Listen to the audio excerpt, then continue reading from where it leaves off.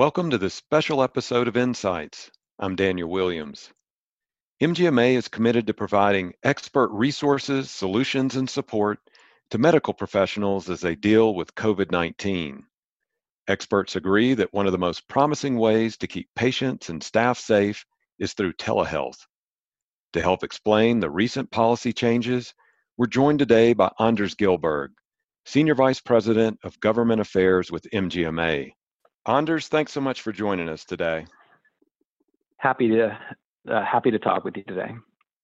Now, with the COVID-19 outbreak, the healthcare community is really in a battle right now to serve its patients, to keep those patients and their staff as safe as possible. One of the ways that we're looking at doing that is through telehealth. We've had some changes lately. Tell us about those policy changes from CMS.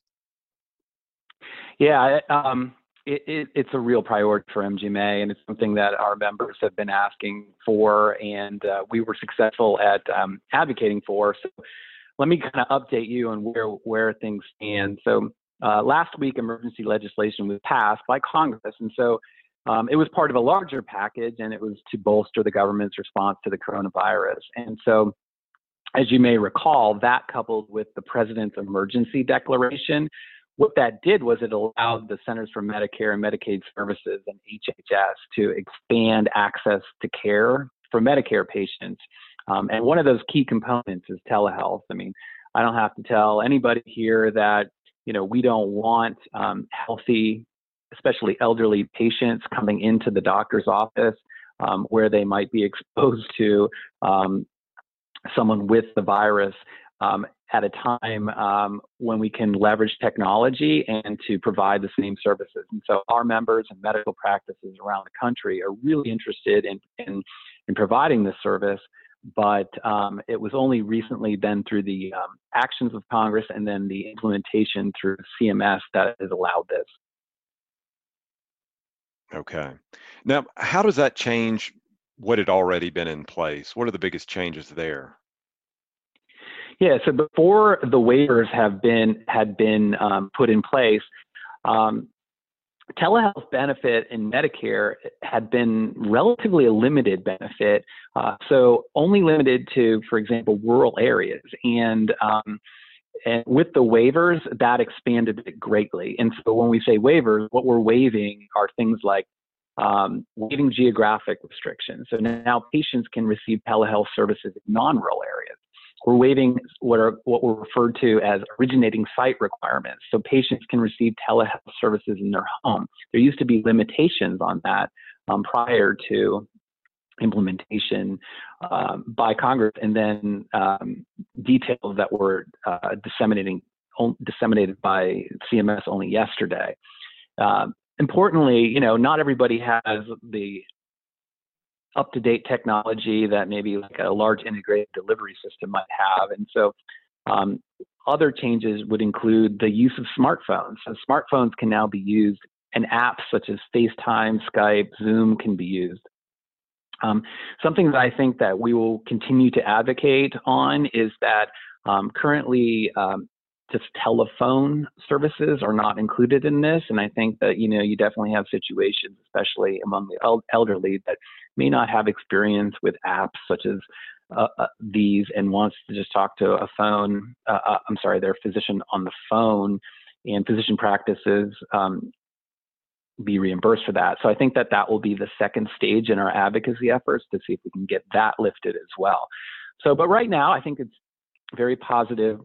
We've gotten the geographic restrictions lifted. We've gotten the originating site restrictions lifted. We've gotten this smartphone use permitted, and these apps are now permitted. So I think that will help access, especially when you have patients with multiple chronic conditions that may need to see a physician in this outbreak. And then obviously you have instances where you may have a patient who has symptoms, but maybe are not critical, where then they can use the technology to talk to a provider and to get an assessment at, with a safe distance and in the comfort of their own home. So it's very positive, and it allows, it's one of those things where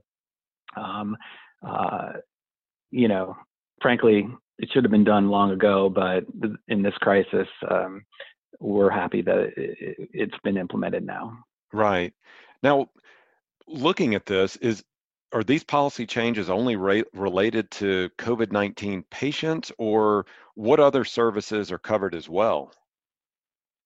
Yeah, and so one of the concerns was that it would be only limited to COVID-19 patients. But as I was saying, you have, especially among the elderly population, life goes on, and patients have, multiple conditions that need managing. If you have heart disease or COPD, you might be at a high risk anyway for COVID-19, but those services need to be managed and maintained from a clinical perspective. And so the good news is that the changes would allow reimbursement for any telehealth covered codes, and even if they are unrelated to COVID-19. And again, just underscoring that this will keep patients out of the office for non-urgent visits, as well as to prevent the spread of coronavirus. Yeah. Let's talk about the time frame then, because is this the new normal for telehealth and telemedicine, or is there truly a time frame for these waivers?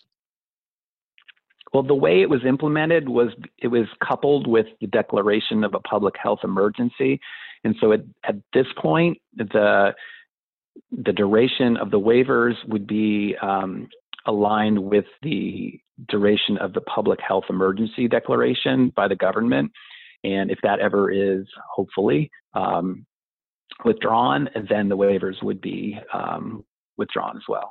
Okay, so let's dig a little deeper into that then. What are the telehealth regulations? They're going to roll back to the way they've been after that date, or how is that going to look? Yeah, as of now, yes, but our hope is that this opens the door for increased flexibility in the future. So long before we knew anything about COVID-19, MGMA has supported something called the Connect for Health Act. Members and anyone really can go on our website into our Congressional Action Center. This is not the COVID-19 Center, but like our grassroots center where we talk about other policy issues. But you'll see there that we've been running a grassroots campaign prior to even this emergency to support this legislation called the Connect for Health Act. And what it would do is offer many of the same flexibilities, like lifting geographic and technological restrictions on medical practices and patients, so they can receive these services. Yeah. One of the things that's troubling here is that most of the patients, or many of the patients who are most in need of telehealth services, are the elderly. They may have pre-existing conditions, comorbidity. They may have things that they need checked on, daily, weekly. So is there any educational training needed to use this technology? What does the CMS suggest here? Yeah, so CMS has done a bit of education and outreach to Medicare beneficiaries about telehealth, but again, there's an underlying assumption that the patients already kind of know how to use the technology. Let's say they have an iPhone or have access to one. And as we all know, that's not necessarily the case. I mean, I don't think anyone uses the flip phone other than the elderly population, but it's still something that many elderly folks prefer to use a phone for talking on the phone, as opposed to as a handheld device or an iPhone or some kind of smartphone. And so one of the things that we're trying to work out is to see if practices can use these existing services, but if we have to do more, such as allow for reimbursement for phone visits during this time, again, given the gravity of the situation, we may have to do that as well. Okay. Yeah, let's talk a little bit more about payment and reimbursement then. So what payment requirements for Medicare telehealth services are affected by this waiver? Yeah. So practices who are interested in doing this, again, to be clear, the waiver simply lifts restrictions from billing telehealth codes that already exist. So reimbursement will be the same depending on the code.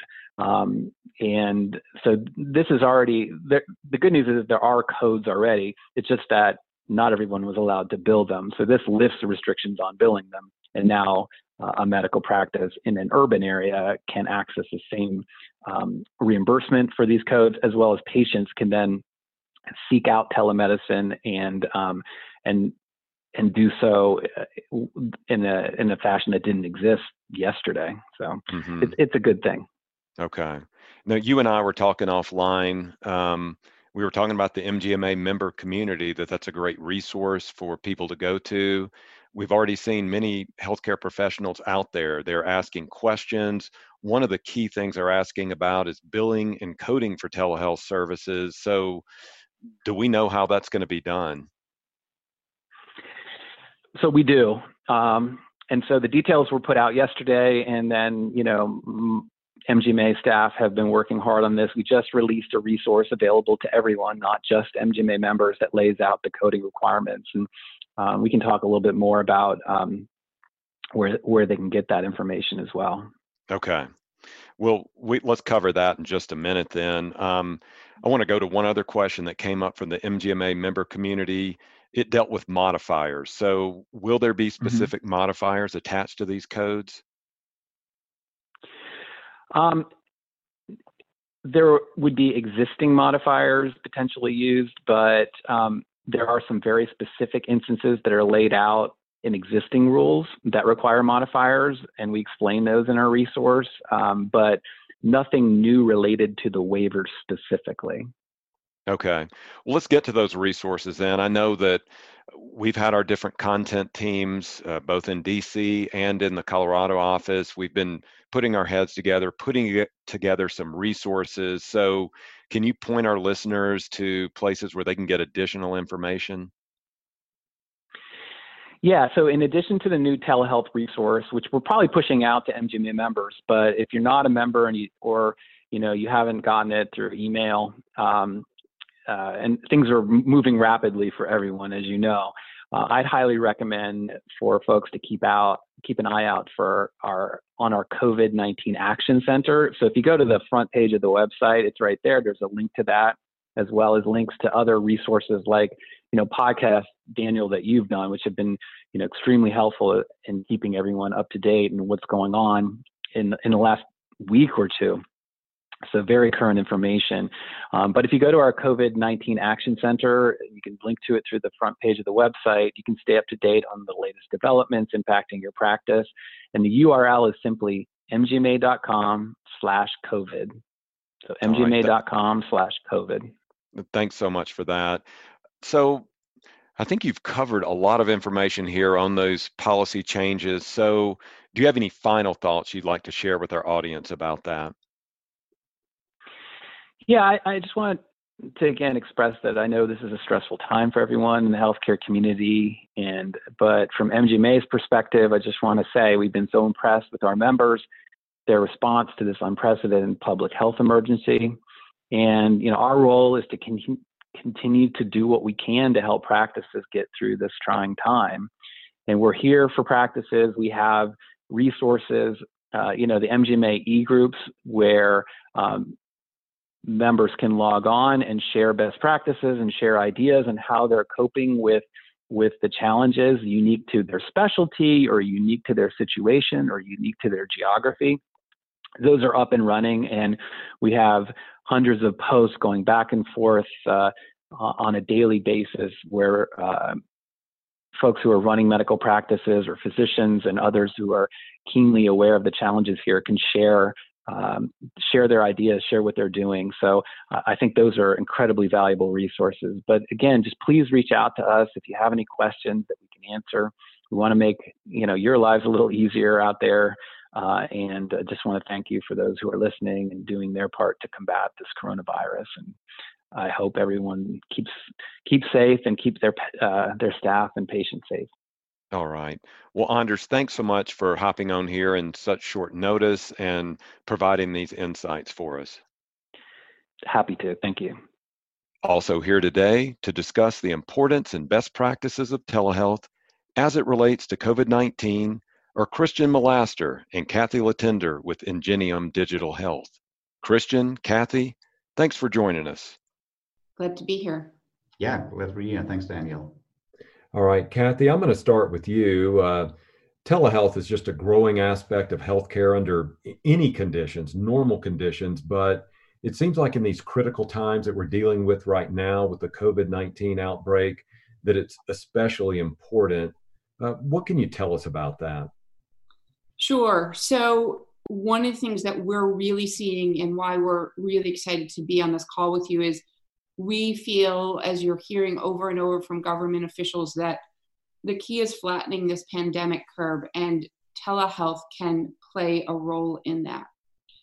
Yeah, you're talking with providers every day and you're getting feedback from them on what their pain points are or even what their understanding of telehealth is.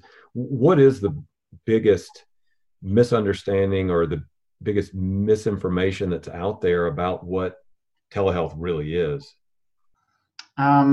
I don't think it's so much of a misunderstanding. We've been trying to convince many multiple providers to embrace telehealth and telemedicine because especially over the last 5-6 years, the technology really has been stable and there has been a lot of hesitancy. Now that providers see a benefit, a really strong benefit for patients to not exposing them to the risks when leaving their home, as well as a benefit to them of not exposing themselves to the patients so they can continue to be there for the rest of the patients. Now that motivation is out there, but it's simplified as to, okay, just give me the video system and I click a button and then I talk to them. And that's telemedicine. And I actually, this is exactly the experience that I want providers to have. I want them to sit down, click on a button, and the patient is there, well prepared, and you can just do your care visit. But that takes a lot of effort upfront. And also, we need to make sure that it's legal. We need to make sure that down the road, not these days, but down the road, it's reimbursable so that it's financially sustainable. And those are the things that providers are not thinking about, and frankly, in my opinion, should not be thinking about. That's where individuals like us and the administrators and the operational folks need to make sure that we have those systems in place so that providers can really focus on what they do best, and that is to provide care, to diagnose, and to treat patients. Mm-hmm. Yeah, Christian, a major part of that right now is pre-screening. We're trying, the healthcare community is doing their best to keep the well patients and the sick patients, apart from one another and right. Do a great job of pre-screening. But give us an idea then, you can talk about pre-screening or give us an idea of what else needs to be taking place right now as far as this remote health, if we want to call it that, or telehealth, if it's already in place at practices. What do they need to achieve and be able to do? Right, and so in this stage that we're in right now, it's all about, in my opinion, of relieving pressure. It's about the idea that when where's the volume coming in, right? And where's the anxiety being created, especially from externally? Is it people calling in because they're worried about having COVID-19 or having had exposure and need to be tested? Or is it patients who just want to continue with their normal chronic care management? Or is it patients that have now a quote unquote normal physiological illness? And so it's really the mindset where technology and the workflows really can help is in the area of triage. And we have great technology available that is very reliable, which is the telephone. A lot of the triage is not about reimbursable care or about diagnosis. It's about making sure that we put each caller, each patient, each life into the right channel to get them the most adequate care that we can. And so we've developed kind of this model. Think about the 3 modes of care. It's triage, it's diagnosis, and its treatment. And right now, the focus these weeks needs to be on setting up remote care processes for triage, and then also looking at processes for remote treatment, continuing prescriptions, continuing, physical exercise, depending on, again, which specialty you're in. And then also a diagnosis is one of the more trickier ones to do remotely, but a lot of specialties have moved to test-based diagnosis, meaning that you go off blood tests and of other tests. And so those are the different things that people need to think ahead. But the focus right now needs to be on taking the pressure off the system, of getting started on the right foot, and defining the workflows that support remote triage. Mm-hmm. Yeah, one thing you mentioned there that I want to ask you is about reimbursement.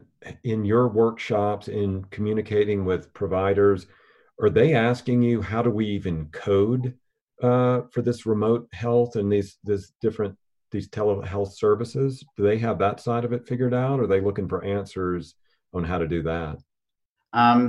Well, those used to be the questions we've been getting is, okay, how do I code it? What's the location? What's the modifier? Or what are the various things?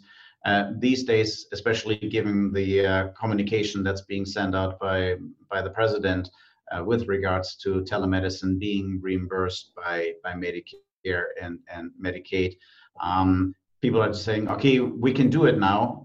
So when can we get started? That's what I opened my inbox to this morning when I came in. A behavioral health provider saying, well, the president said telemedicine will be paid for. Where do I log on? The reality is, the reality is that it's not as simple. I'm working with an FQHC, and there's limitations that have not been lifted. There is still commercial payers out there that are not paying for telemedicine. And on the state level, it's really still up to the states to decide on whether it is reimbursable.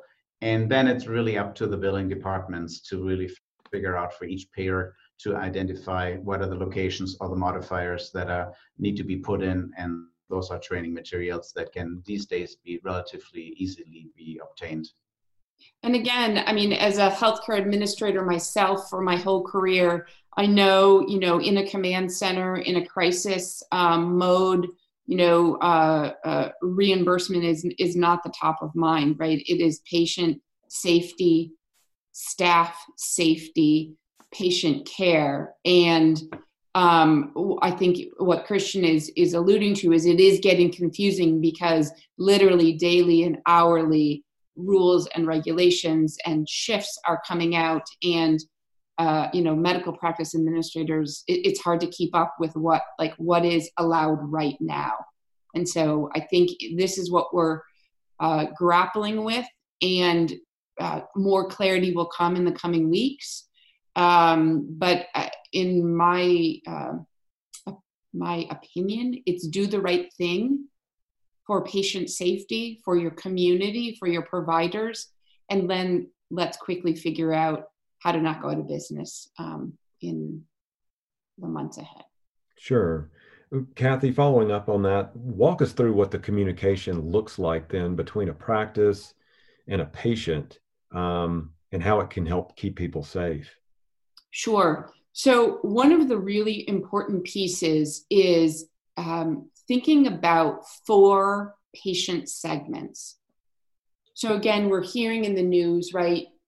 Use telemedicine. What we're really focused on is thinking about 4 distinct patient segments and how remote care, telemedicine can be used effectively for 4 groups. First group, population 1, those that are COVID-19 suspected or diagnosed. 2, those that are sick or chronically ill but not COVID related.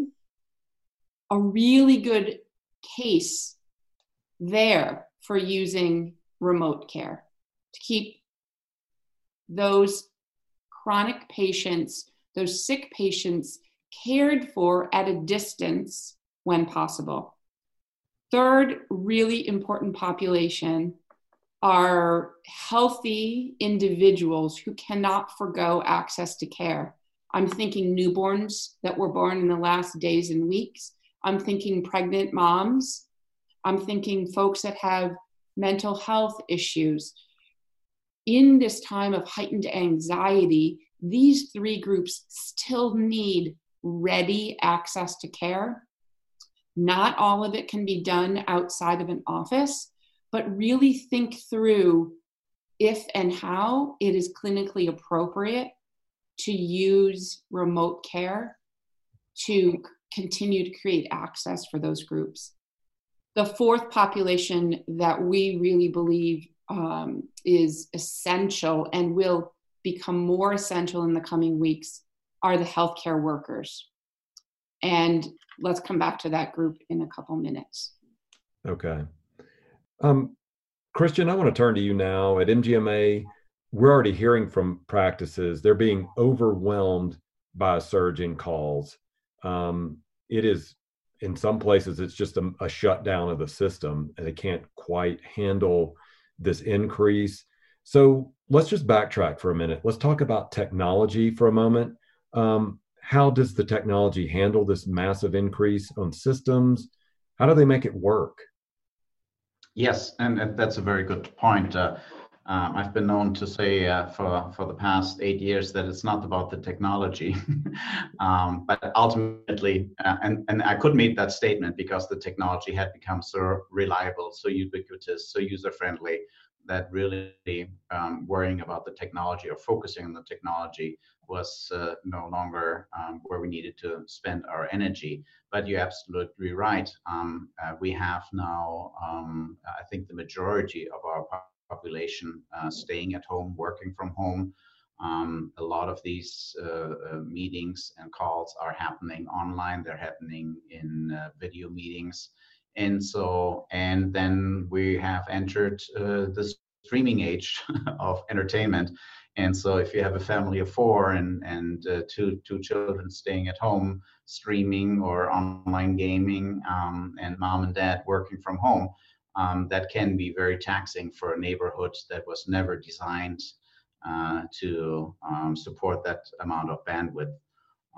And so the solution here lies again in the workflows and in having a triage mindset.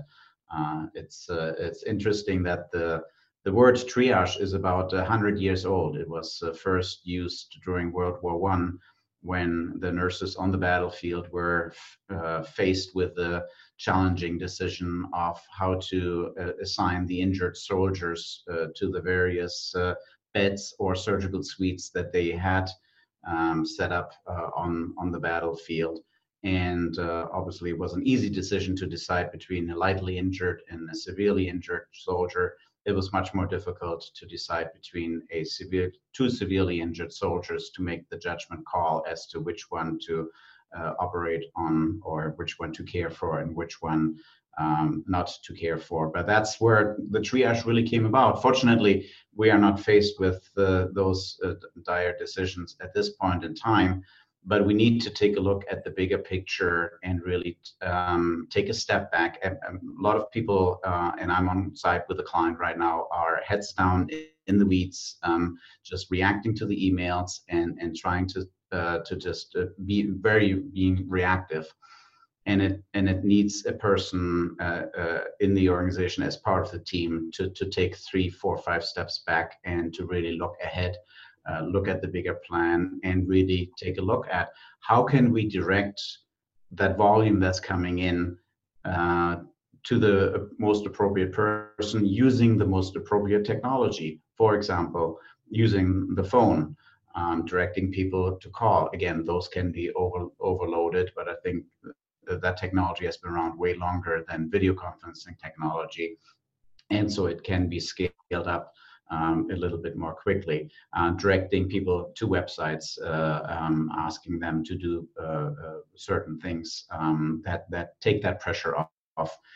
But really, yes, taking a look at where the pressure is coming from and looking for ways to redirect them, again, using the technology while we're, again, flattening the curve in this case as well of the demand on our bandwidth and our internet or communications technology, the demand for that. Yeah, an article that I ran across, it was published by CNBC on March 16th. It said that wait times have absolutely skyrocketed in normal conditions. It said the wait times at some health systems are usually 5 to 10 minutes, somewhere in that range. Now they're over an hour, and that's resulting in some real problems that have played out three different ways. Either the patient gets frustrated and they just hang up, and in that case, maybe they then drive into the health system and go see them face to face. In another case, they're just being dropped. And in a third instance, it's just a meltdown of the system. The systems are just being overloaded. So what are the best practices then to make sure that those patients' needs are being met? Yes, I think we can learn a lot from other service industries that have dealt with the call volumes all the time. I was on the phone this weekend with American Airlines trying to get my mom back to Germany before they're closing the borders. And the system they had in place is that they said, we're going to call you back at the number that pops up here in our call ID.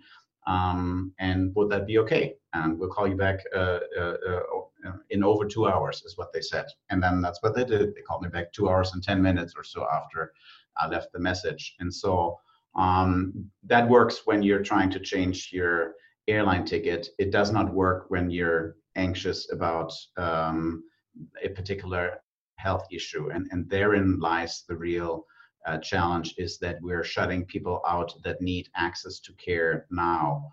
And how can we, again, quickly triage that? There is a lot of online systems, vendors that have online questionnaires that are very intelligent, that are learning, that are driven by, to some extent, by augmented intelligence. And that can really help patients to walk them through so they can offload their frustrations, their concerns, they can ask their questions, they can answer them. And then with that, they then can be given a specific number to call. But then, if that person calls, they really have an imminent health issue that's maybe doesn't warrant a 911, or they didn't want to call 911 because they didn't want to be taken into the emergency room either. So I think that's where technology actually can help to ease the demand on technology, but that requires taking 5 steps back, looking at how can we triage it. What is the data telling us? Let the data drive the solution. Let the data drive how we can achieve that. And that, I think, is what organizations very, very quickly need to shift towards, to call on a team or to call on a person to have that continued perspective.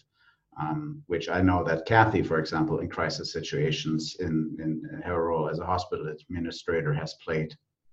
Yeah, it's interesting. In the last several days, I noticed it slowly, but all of a sudden I realized although I am a consultant, had moved into hospital administrator mode in the aftermath of 9/11 and in the days following Hurricane Irene hitting here in Vermont.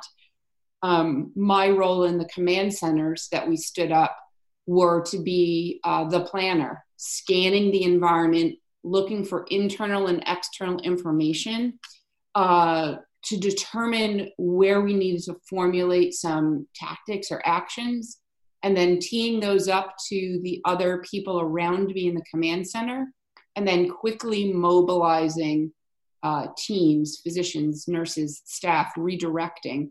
And in the last, I would say, 5 days, that is the role that I've stepped into with my colleagues at Ingenium and my colleagues at Healthcare Shapers, saying, what's going on? How can we step into the void right now and try to quickly get guidance out there to all of these folks who are actively planning and preparing and just don't have the time to absorb all the information.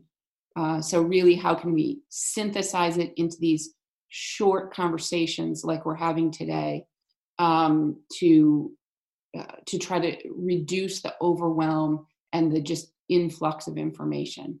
Mm-hmm. Have you had conversations about elective surgeries and elective procedures, things of that nature that maybe, it might be a knee that's really bugging you, but we're going to have to put that on hold? Are you having those kind of conversations yet? Yeah. It actually came up. One of our advisors is in the New York City area, and most of her clients are group practices and surgical practices, and that's what she had been approached with, is that a lot of these surgical centers are facing that a lot of the elective surgeries have been canceled by the patients, and also she made a comment which I haven't researched yet, that there are some of the insurers may just decide to no longer pre-authorize elective surgeries or those kind of surgeries that can be put off, just in order to free up some of the funds to reimburse for the care that is needed at this point in time. And so that, in a sense, it's good because it frees up healthcare capacity, and with remote care capabilities, and with actually also cross-state telemedicine licensing restrictions being lifted currently on a state-by-state basis, we will have additional healthcare providers available to jump in as more and more healthcare workers are staying at home. Yeah, I think that, if you don't mind, I'm going to jump in there, Daniel, and just talk about for a minute that fourth population where we're really thinking that remote care can play a huge role. Go right ahead, Kathy.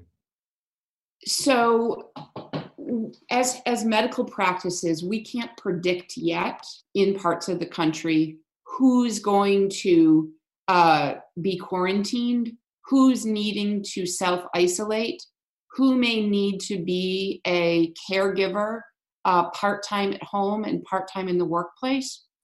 So what we're trying to help people to think about in advance is, how do we use remote care for some portion of our workforce, our staff, our physicians, our advanced practice providers who are going to be home.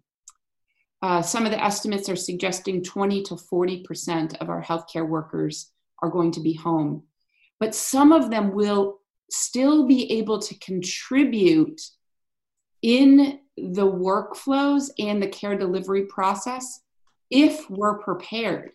If we can begin to think about remote care possibilities, beginning to prepare to have that capability in place, and then deploy it to the people that are then at home. The tricky part is we don't know who those will be, but we can begin to prepare now. And I think that is one of the key groups that we need to be, as medical practices, be planning for now. How do we scale up remote care so that we don't lose 20 to 40% of our workforce in the coming weeks? Mm-hmm. And we've been talking about telemedicine, how it can be best addressed right now, but how do we quickly scale the services that we already have in place? Yes, I want to distinguish two scenarios here.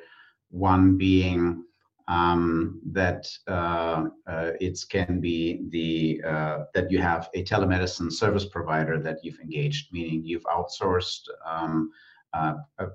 your telemedicine service to a company that provides the physicians and the resources and serves your patients.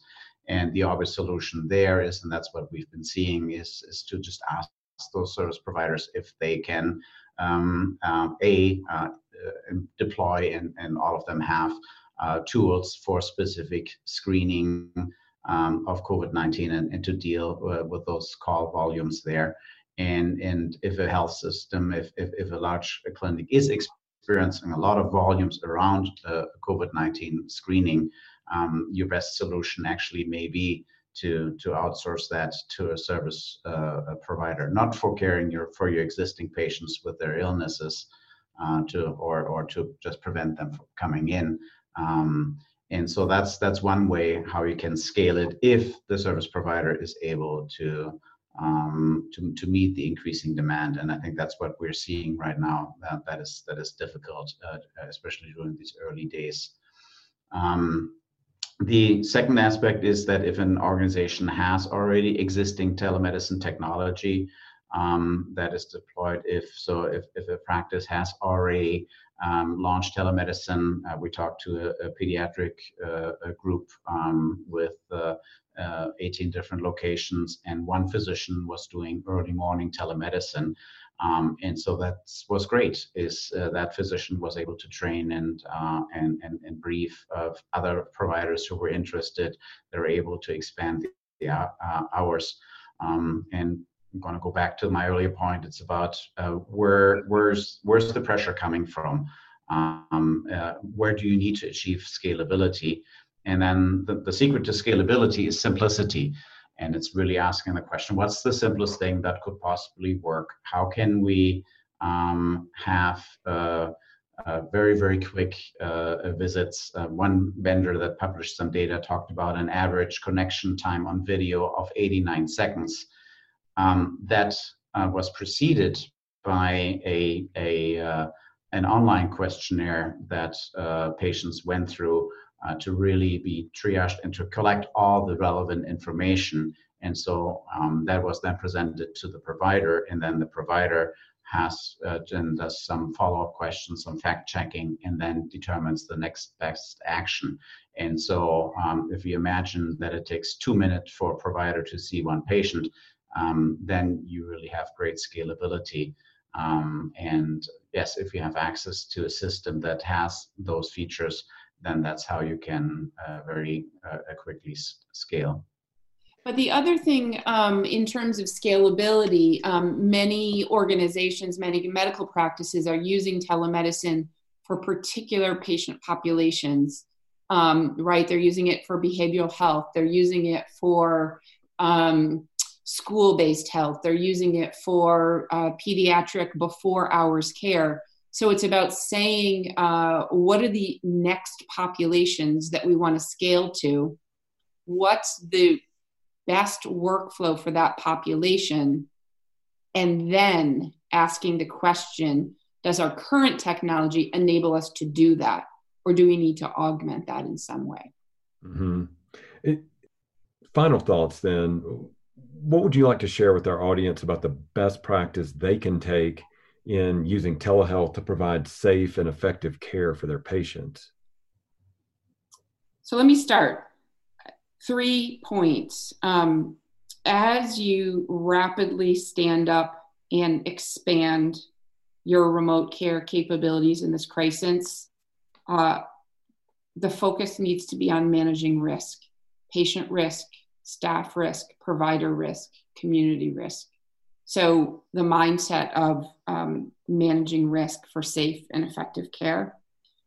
Second, I think it's critical in standing up a new service offering quickly to monitor it, evaluate it, and improve it. It's not a one-time event, but it is a rapid shift for many physicians, many clinicians, many practices, and many patients to be delivering and receiving care in this way. So monitor it, improve it in the days, weeks, and the year ahead. It's not a one-time event. Yes, from my perspective, and I'm an engineer by training, and I love processes, and so the process that I see, which I actually mapped out, can be easily done in just a few hours of time. It takes time to get people together, but the first is, let's focus on what is the problem we're trying to solve. Is it triage for suspected COVID-19? Is it the care of mental health, behavioral health patients? First the focus, then the workflows. What is the patient experience going to look like? What should the physician experience, the provider experience look like? How do we schedule appointments, and what do we do after the visit? Next, then, okay, what technology options do we have available? Do we use a HIPAA-compliant standard video system? Do we use a telemedicine solution that we already have in-house? What is the best solution that helps us to implement that workflow that for this situation we have designed? And in parallel, really look at the legality and also the reimbursement side, although the legality really trumps everything, and that's with regards to licensing, with regards to consent, all these things that still apply, even in the wake of all those waivers that are occurring. And then after that, really do just-in-time training and take copious notes during the training sessions, really have a hands-on approach during the initial rollout, and then develop your training materials on an ongoing basis so that you can scale it up across your workforce, and then keep expanding on it and keep it growing, but start with this narrow focus. And last but not least, but very importantly, do not forget to start collecting quality metrics. It's easy to overlook, and it may not seem prudent right now to focus our energies on that, but very quickly we're going to be held to account, and there's going to be more scrutiny on the way that remote care services are being delivered, and we got to make sure that everybody gets the message with regards to the policies that still apply to telemedicine. All right. Well, Christian, Kathy, this has been enlightening. Thanks so much for sharing your thoughts, your ideas on telehealth. Thanks so much. Thank you for having us. Yeah, very happy to do so. Was exciting to share this knowledge here with the healthcare community at large, and we wish really everybody Godspeed and good applications of all the knowledge that is out there. That's going to do it for this special episode of the Insights podcast. Thanks to our guests, Anders Gilberg, Christian Molaster, and Kathy Latender. Keep an eye out for more in this series as we talk with healthcare professionals to help guide you and your practice through these difficult times. To keep up with the latest, be sure to visit mgma.com/COVID. You can also connect with fellow members and healthcare peers at community.mgma.com. Stay safe, and thanks for listening.